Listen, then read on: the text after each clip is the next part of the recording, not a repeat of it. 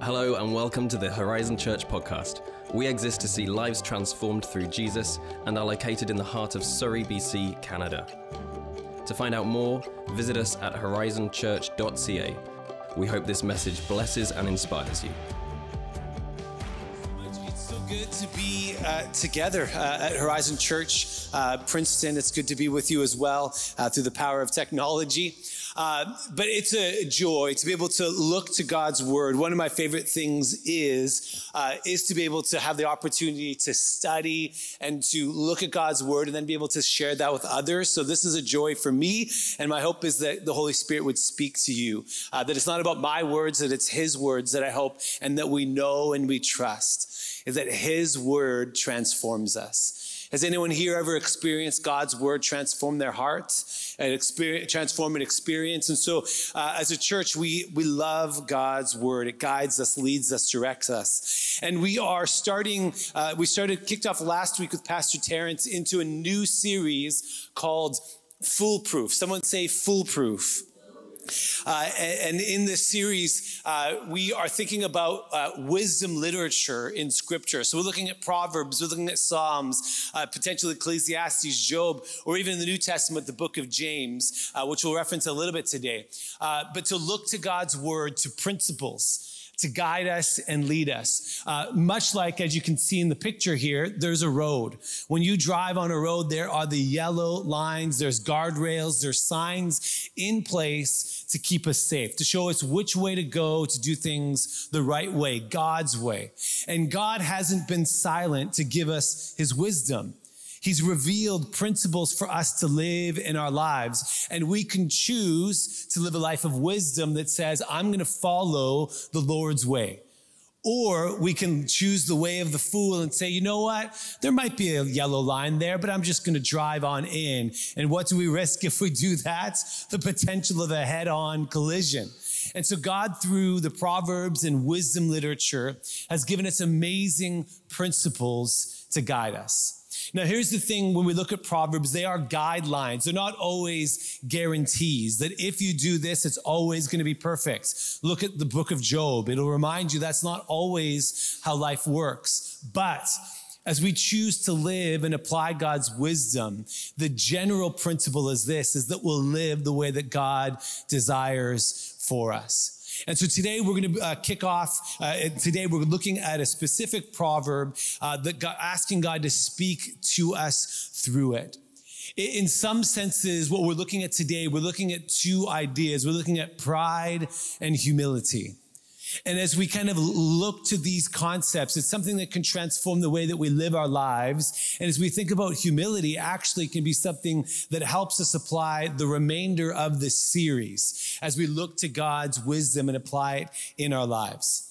So what I'm going to ask you to do, if you have your Bible, I encourage you to bring your Bible to church. We're going to mainly be looking at two scriptures today. So the first one, our anchor, what's guiding us today is Proverbs chapter 3, verse 34.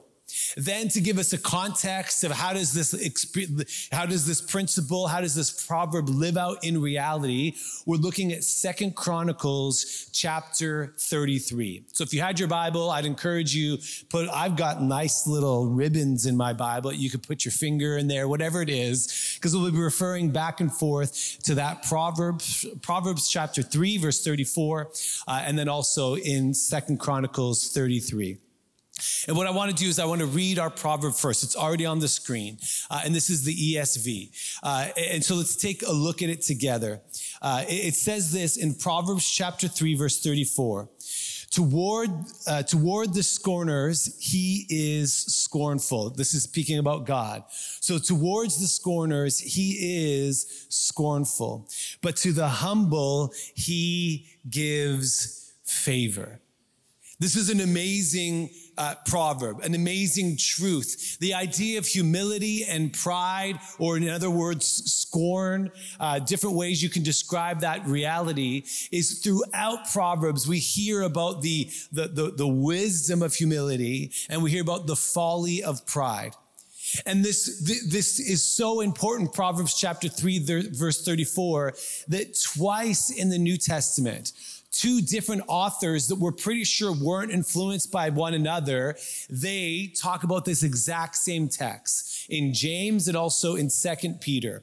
And so we want to read it again from James. We're going to put up on the screen, James chapter 4, verse 6. This is kind of a rephrase saying the same thing, but in a way for us to hold it again. So this principle is throughout God's word. And it says, but he gives more grace. God is abounding in grace. God is never in lack. He gives more grace. How do we receive this grace? Therefore, it said, God opposes the proud, but gives grace to the humble. Today, as we think about pride and humility, we want to think about resisting or receiving. God opposes the proud and gives grace to the humble. Either we are resisting God or we are receiving what he has for us. I'm excited to dive in. Before we go further, how about we pray? God, we thank you so much for your word and we thank you for your presence. God, I pray that as we come to you now, we come with humble hearts. We come with a posture that says, God, we need to hear from your word. We need to hear from you. We come and we submit ourselves to you and ask that you would, in a fresh way, would you apply a word to our hearts, transform our thinking, transform the way we live, that we might walk in your ways. And so, Holy Spirit, we invite you, would you remove my words and replace them with yours? God, that you would come. We want to encounter you in this place. In Jesus' name, somebody said, amen.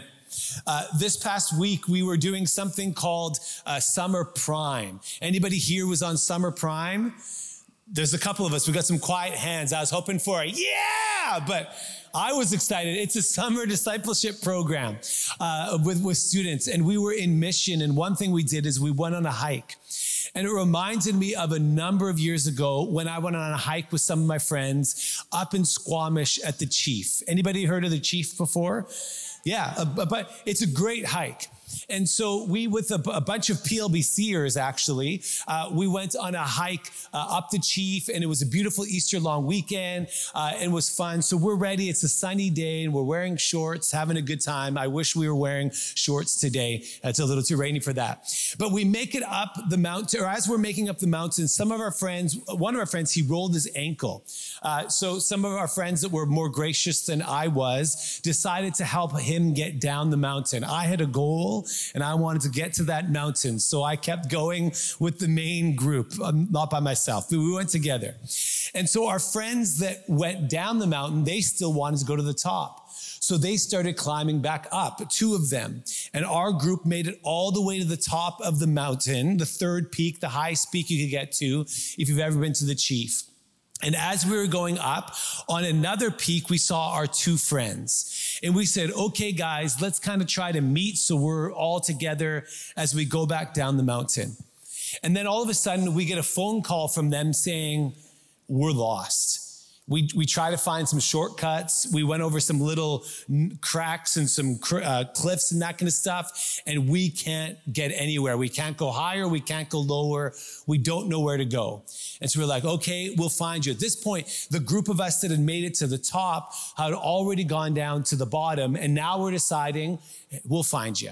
We'll just go hike back up. We think we know where you are. So we decided to hike back up the mountain to find our friends. They call us again. They're a little panicked and they're like, we think we might call search and rescue. We're like, no, don't worry.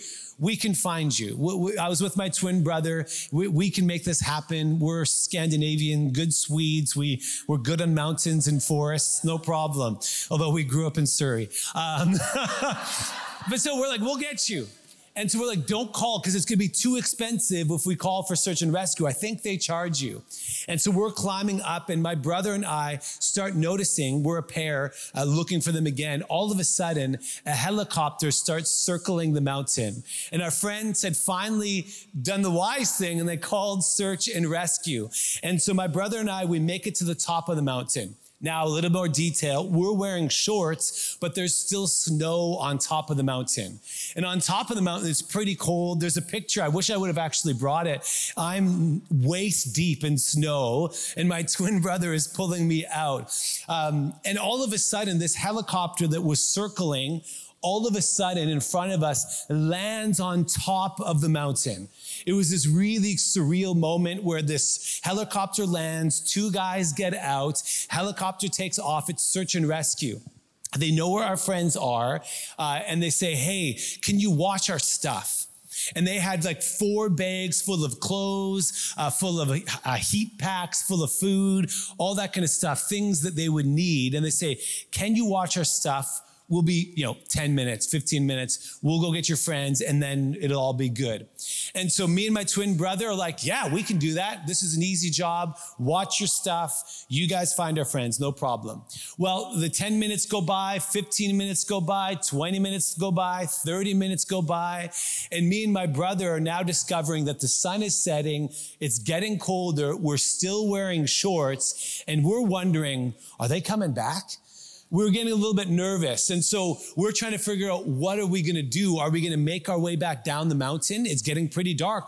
Will we even be able to see? Oh yeah, we're still wearing shorts and we are now starting to freeze. But we are 2 strong Swedes that are too proud to, there are bags full of clothes, but we're like, no, we're okay. So now it's again 35 minutes and we're freezing. We decide, okay, maybe we'll just get a little something to help ourselves. So me and my twin brother grab 1 fleece sweater from the bag, then go knee to knee and wrap our legs with just 1, because we don't want to take too much. That would be putting people out. And so we sit there shivering on a mountain, covering our knees, and about 50 minutes later, our friends with the search and rescue come back, and the search and rescue guys say, why aren't you wearing clothes? They're like, there's bags full of clothes, and they immediately cover up with the clothes and put heat packs on. But here's the thing. What got in me and my brother's way was our pride. We thought to ourselves, we're fine. We can take care of ourselves. And here's the thing. We resisted what we needed. There was an abundance of stuff, literally clothes from heaven, were there for us. And we said, no, we don't want it. But here's the thing. I think this happens in our lives as well, even as believers, where our own pride, our own ability to say, I got it, I can take care of it. What we read from our proverb today is that God opposes the proud. He resists the proud and has grace for the humble. I kind of want to show a picture, so I'm going to invite my friend Joel to come up and what this might look like, this idea of reject or receive. I think maybe if you want to go on this side over here, Joel, our camera guys had no idea that this was coming. So again, when we think about this principle, there's a principle that our pride can actually, when we have pride, not only we're resisting the gifts of God, we're resisting the grace of God. It's like we live with the closed fist, that we say, everything I have, I've got it. I can take care of myself. Now, Joel, let's see your pride fist, this closed fist. And here's the thing, God has good things for us, but this is what happens when we have pride. God has good gifts, but you can't catch it because you're holding on to what you think you have. The reality is we may not have a whole lot, but God wants to give us good gifts, but our pride resists God's moving in our lives. But here's what humility is. Humility looks like an open hand. What's in your hand? Nothing. Humility says, I don't got it on myself. I don't have enough. I don't have enough peace, enough wisdom, enough strength. I'm empty. This is what humility shows us. This is the posture of humility. But here's the good news is God gives grace to the humble. We can only receive when we humble ourselves before God. And then guess what happens when our hands are open? We can finally receive all the abundant grace that God has for us. I'm just throwing to see how many he can get. Round of applause for Joel. Thank you, thank you, thank you. But what we want to think about today is this simple idea that we can either resist God with our pride, or we can actually receive from him when we come to him with a posture of humility.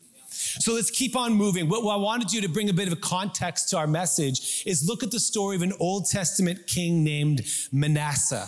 So again, if you had your finger or your bookmark in 2 Chronicles 33, we want to walk through and look at his life as a way to look at our own lives, to examine the pride in our own hearts, and to see what it would look like if we choose to live a life of humility, a life of wisdom when we choose humility in the sight of God. So it says this in 2 Chronicles 33. Manasseh was 12 years old when he began to reign. Imagine having a king who was 12 years old. That doesn't sound like a wise idea, but it happened. And he reigned 55 years. That's the longest reign of a king in the Old Testament.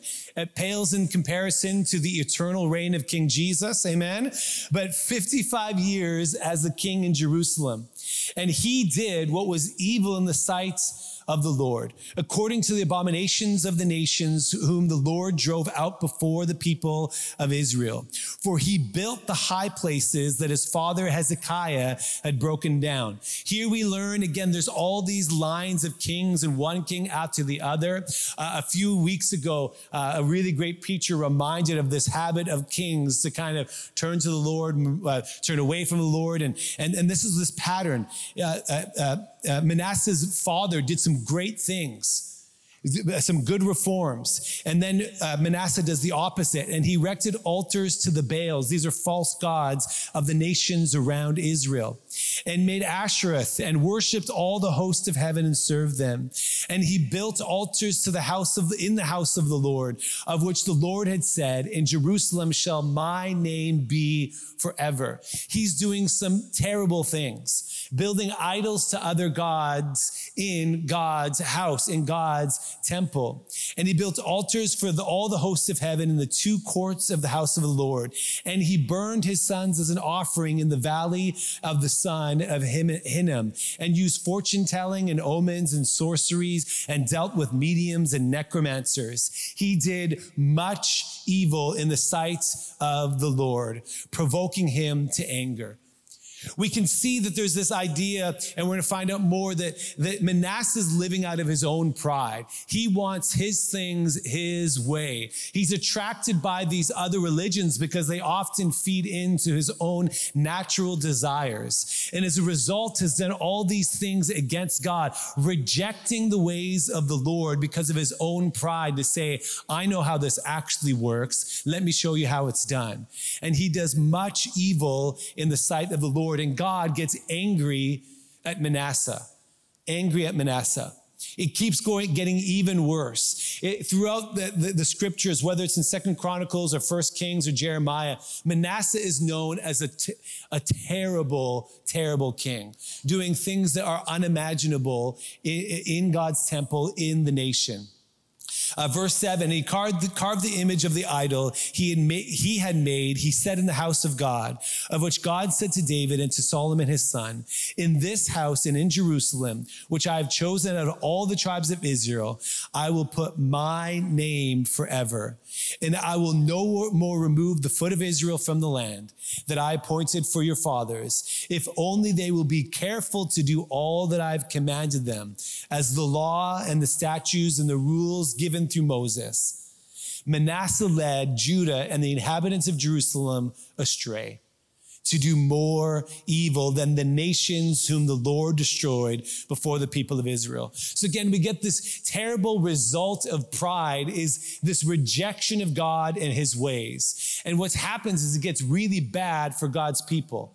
That's kind of the story of all these kings. They turn away from God, things get bad. They eventually turn to God, things get good, as they either choose to humble themselves and follow the Lord, or they choose their own pride and choose to go their own way. So verse 10, God, he's angry, but he reaches out and he says, the Lord spoke to Manasseh and to his people, but they paid no attention. Imagine the pride that God reaches out to you, warning you, trying to say, hey, I'm here, and they reject him. They don't pay attention to God. Here's the principle that we think about, is that God opposes the proud. And so let's keep reading. Therefore, the Lord brought upon them the commanders of the army of the king of Assyria, who captured Manasseh with hooks and bound him with chains of bronze and brought him to Babylon. So here we have the result of his pride. The scripture we're looking at, the proverb today, is that God opposes the proud. God resists actively the proud. We can see the first, that pride resists God. Pride says, I want to do it my way. This is the same sentiment all the way back in the garden. Adam and Eve trying to decide in their pride, we want to say what's right or what's wrong. We'll be the one in charge here. That's resisting God. Pride resists God and in a sense tries to make ourselves God. As a result, pride starts restricting us. Manasseh ends up bound in chains, completely humiliated in another nation. But it binds and restricts us. Pride restricts us in many ways.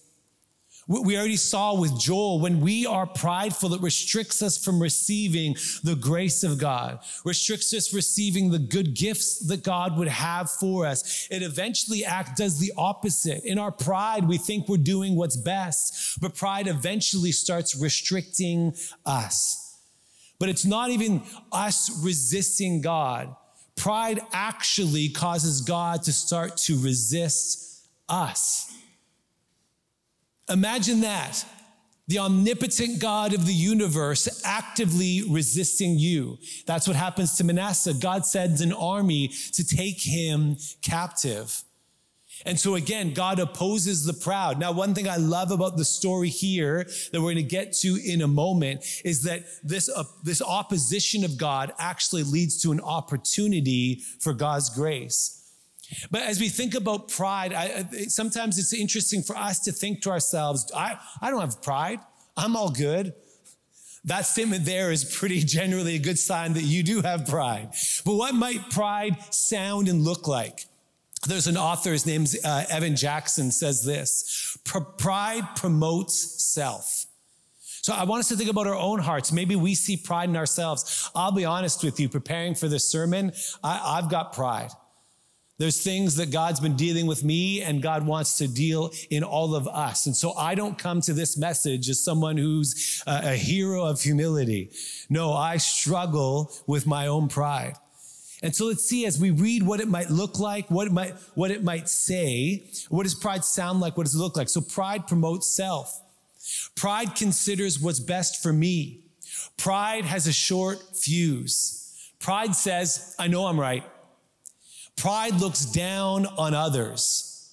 Pride thinks he doesn't want any help. Sometimes pride masquerades as self-reliance. We say, I'm just going to be self-sufficient.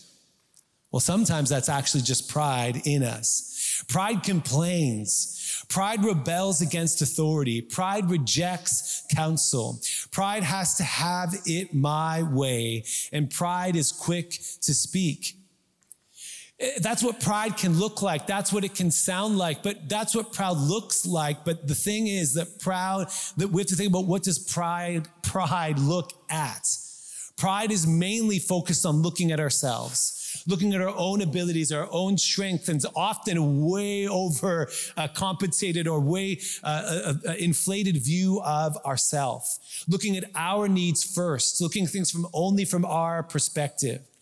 We live in a culture that celebrates pride, that celebrates arrogance, that lifts up those who are boastful, that lifts up those who, I'm strong and I can do this on myself. We see this in individuals. We see this with celebrities. We see this with politicians, that we celebrate those who are full of pride.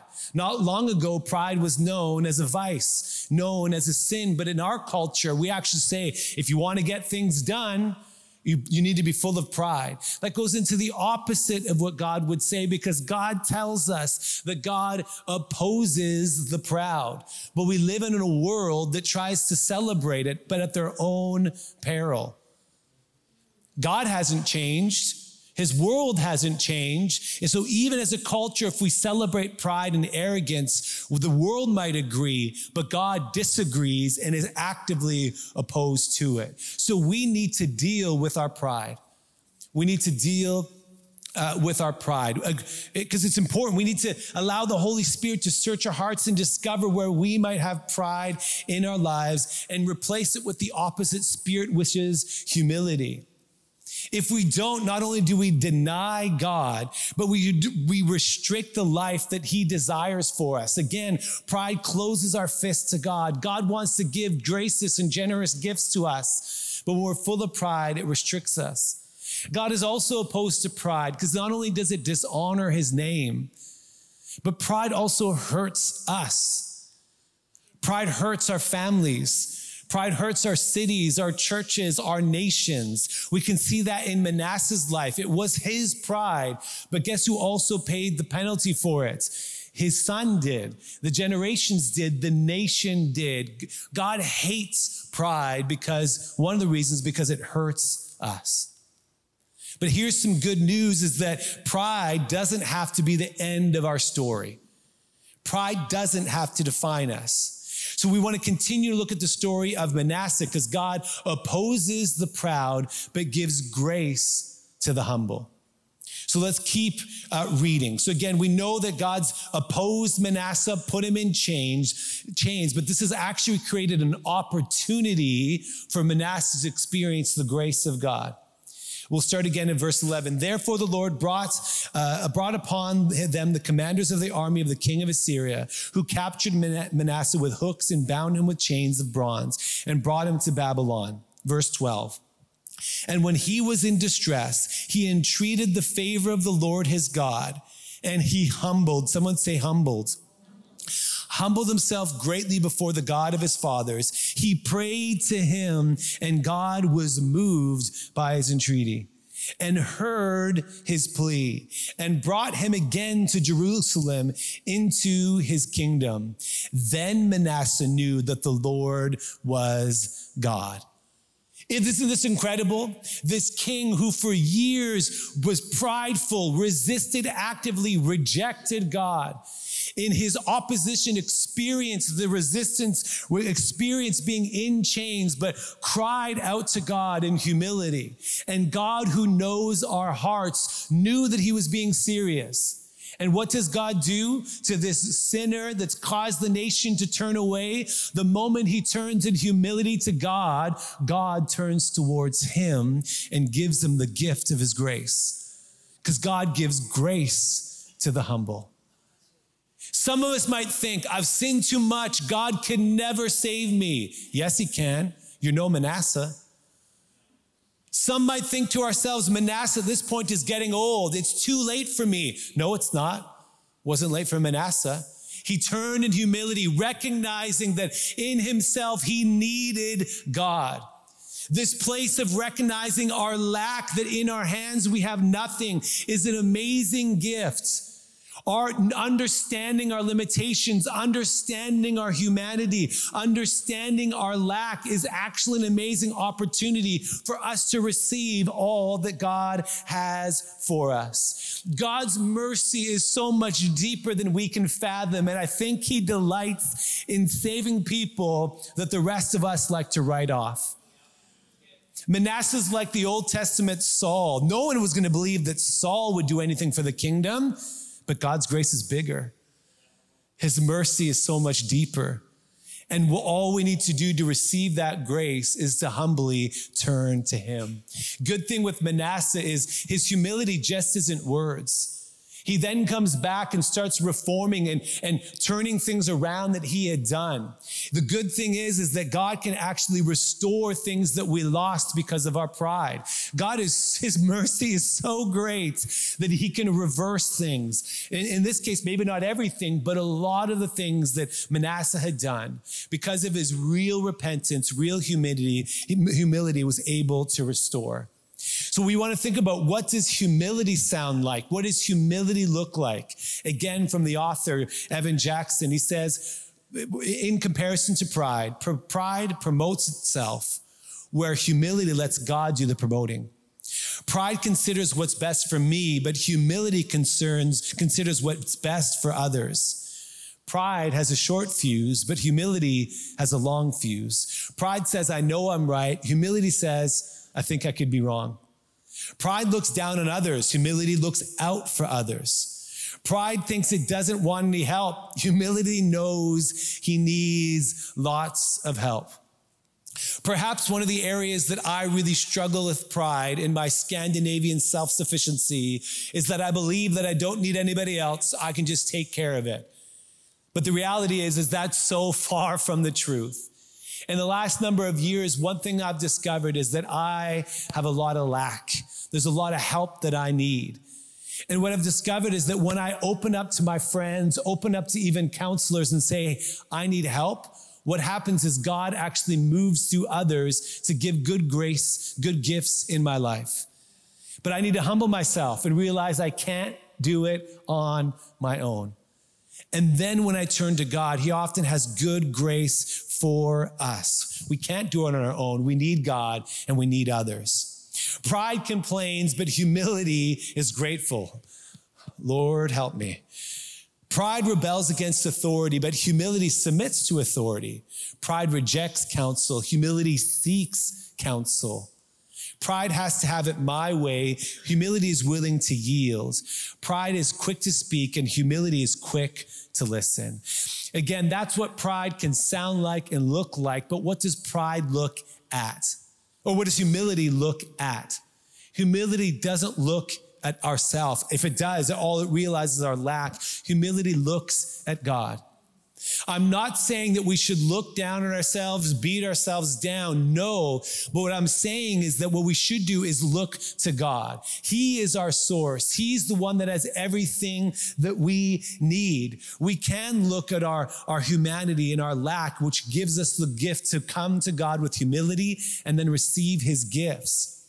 But one thing one of my friends, Mark, says is that yes, we can still be humble, but we can also walk with the Godfidence. My confidence isn't in myself, isn't in my abilities, isn't in my smart ideas. No, my confidence comes from God and his faithfulness. So I can be humble, but Godfident at the exact same time because of who God is. It's about who he is. There's this amazing paradox with humility. The more prideful that we are, the less we see it. Have you noticed that really proud people, like, no, I don't have to struggle with pride. But the most humble people can discover pride all over the place, and then they bring it to God, and he does a good work in their life. Here's the thing is that there is some paradox, some upside down nature to pride and humility. It is a great gift that we understand our limitations and our humanity. It says in 2 Corinthians 12:9, but he said to me, my grace is sufficient for you, for my power is made perfect in weakness. That God delights showing his power in our weakness. Therefore, I boast all the more gladly of my weakness, so the power of Christ may rest upon me. Do you want God's power? Come with humility, recognizing that you don't have it on yourself. I've heard of a pastor that every day he prays, God, would you help embarrass me a little bit today? Because then every day he's reminded, not in a big way, but maybe he would stumble on his words or whatever it might be, trip on a rock, just to realize that I'm just a human. And in that place, we open ourselves to receive grace from God. James reminds us, and he says, when we try to elevate ourselves, we will be made low. Here's the paradox. When we humble ourselves, God will raise us up. When we choose humility, we walk in God's favor, God's grace. So what do we receive when we're humble? Well, first we receive God's grace, as we read in our text today, that God gives grace to the humble. How many want more of God's grace in our lives? How many more of his favor, more of his peace, more of his comfort in our lives? Where does it come from? Not from being strong and doing it myself and picking myself up on my bootstraps. No, it comes from saying, God, I've got nothing and I need you. And then he delights to pour in, to give us his grace, give us his favor in our lives. That's an important thing to do. We can also, when we come humbly to God, he also wants to give us his wisdom. Here's Proverbs chapter 11, verse 2.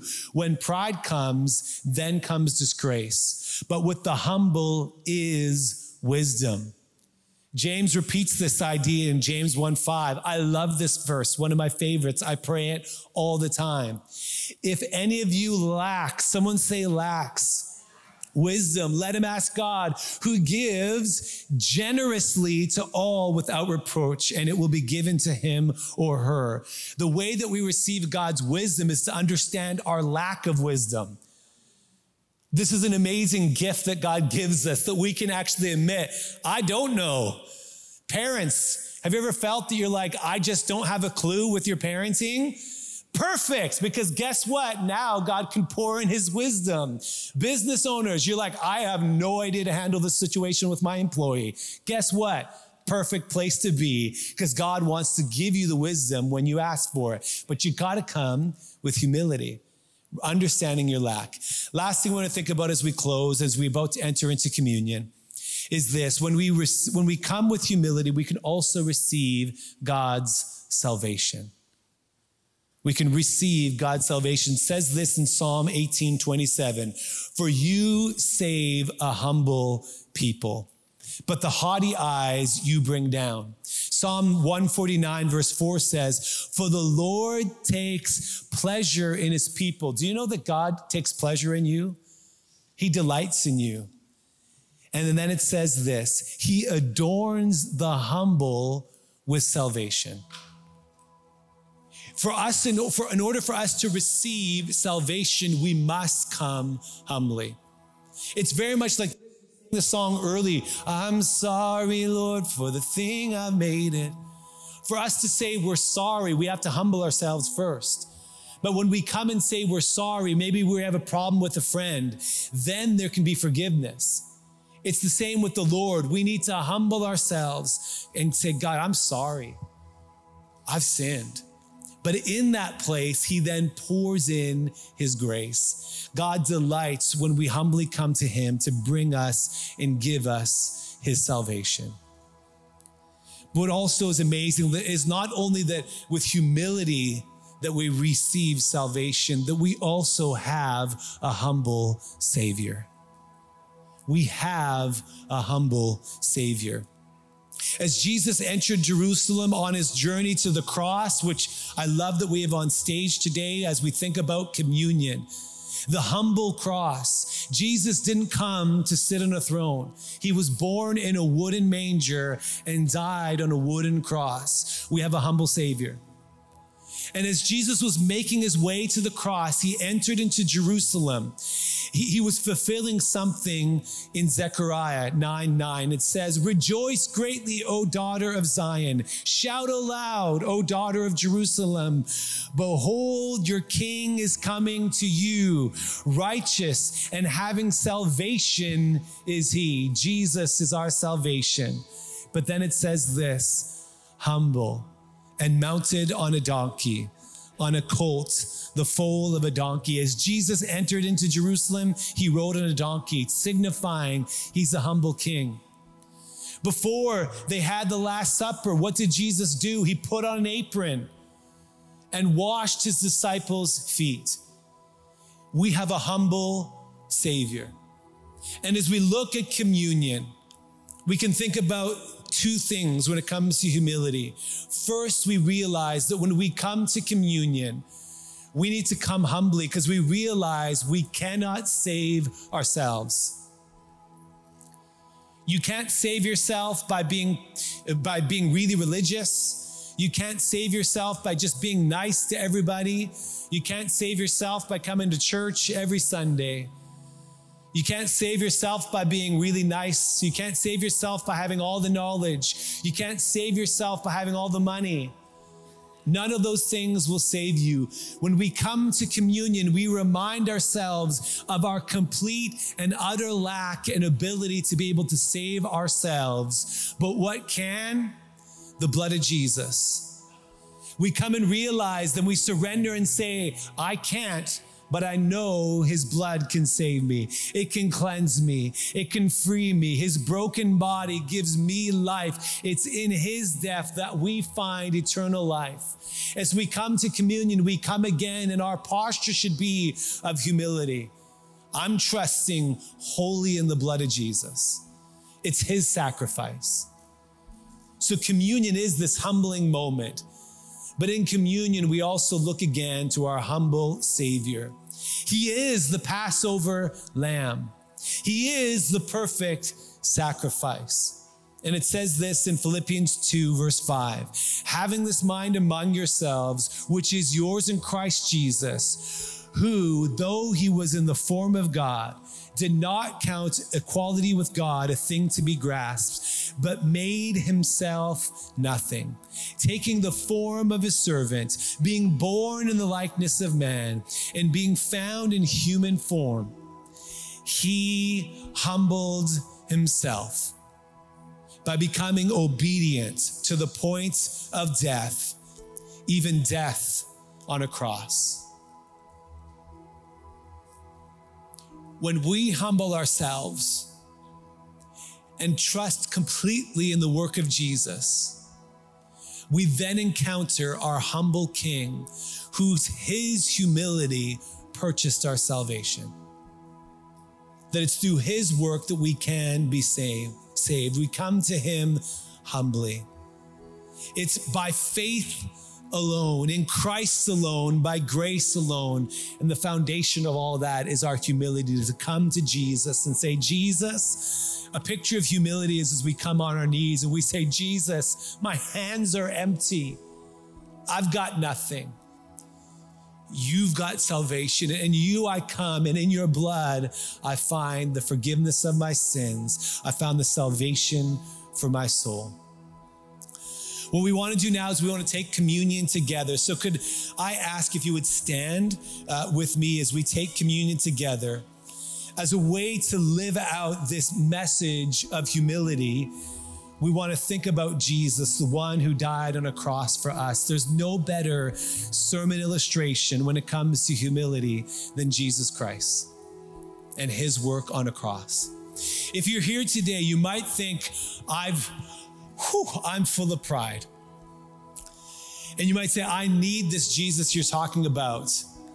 You do need this Jesus that we're talking about as much as I do, as much as all of us in this room, because in him alone is our salvation. What we're going to do is before we take communion, it says, Paul says in 1 Corinthians that let a person in chapter 11, verse 28, let a person examine his or herself, then so eat of the bread and drink of the cup. We want to just take a moment and allow the Holy Spirit to search our hearts and to highlight pride in our own lives. And then we want to confess and bring those things to the Lord, because here's the good news. Whenever we humbly return to God, God always returns to us. God wants to cleanse you. God wants to forgive you. So we're just going to take a moment and ask, Holy Spirit, would you reveal pride in my heart? And then as he highlights it, let's confess it and release it to him. Let's take a moment and talk with Jesus.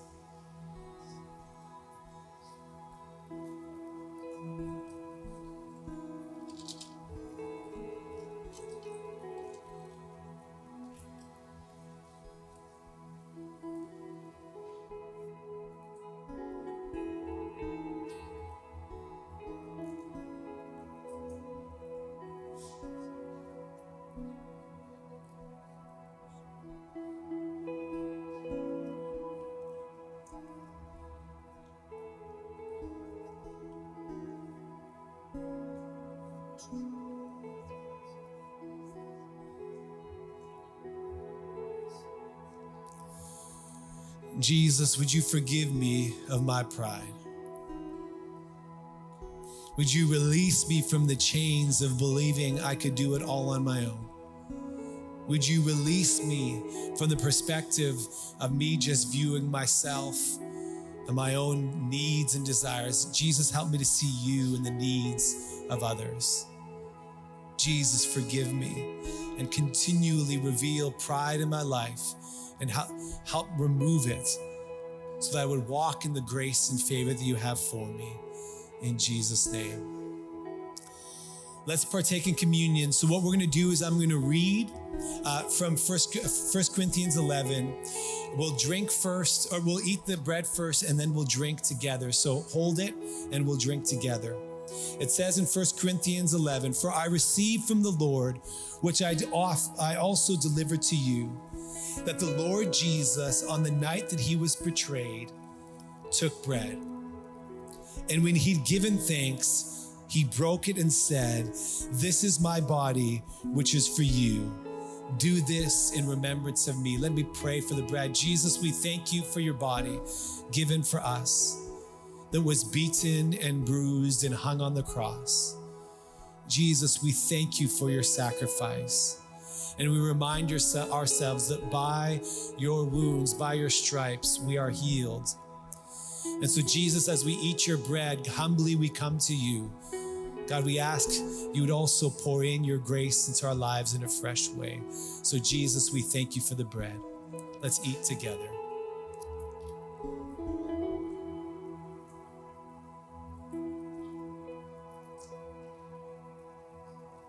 Thank you, Lord. In the same way, he also took the cup after supper, saying, "This cup is the new covenant in my blood. Do this as often as you drink it in remembrance of me.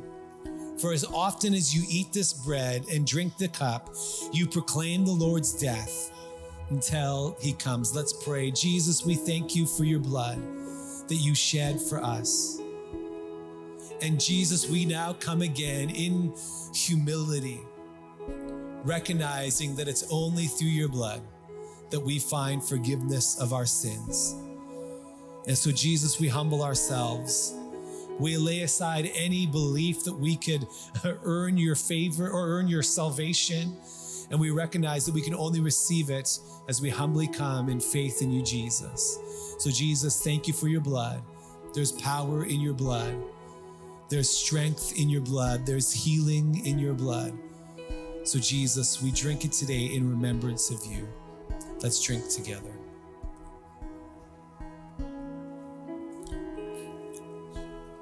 Thank you, Lord. So, Jesus, we now stand here again, having humbled ourselves, confessing our pride to you, confessing again that we're relying with everything we have alone on your sacrifice. And so, Jesus, we again receive your grace, we receive your mercy, and we receive your favor in a fresh way. God, help us to live lives of humility, knowing that as we do, you want to pour in and you will pour in your grace and your goodness into our lives. We trust you, and in Jesus' name, somebody said, amen. We hope you enjoyed this message from Horizon Church. To find your next step, visit horizonfam.ca. Have a great week.